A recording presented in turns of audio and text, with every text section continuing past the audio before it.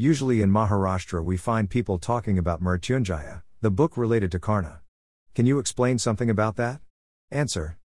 This is a popular book, because it evokes the life of Karna, which resonates with most people's conception. Most people feel that life doesn't treat them fairly. Most people think that they are good people, but life is unfair. They trying hard diligently to rise to the top using their talents, but life is unfairly putting them down.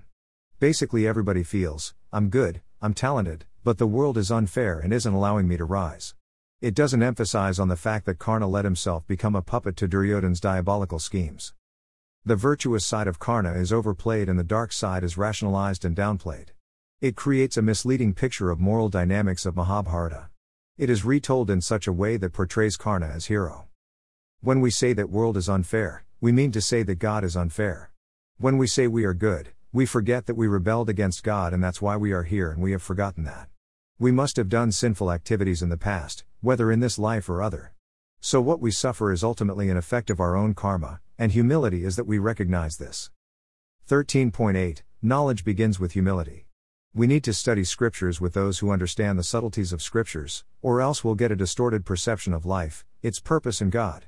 And the two become mutually feeding vicious circles, by which we perpetuate our misconceptions by finding credentials in the scriptures. Hence, scripture should be studied and heard from devotees who are inclined towards God.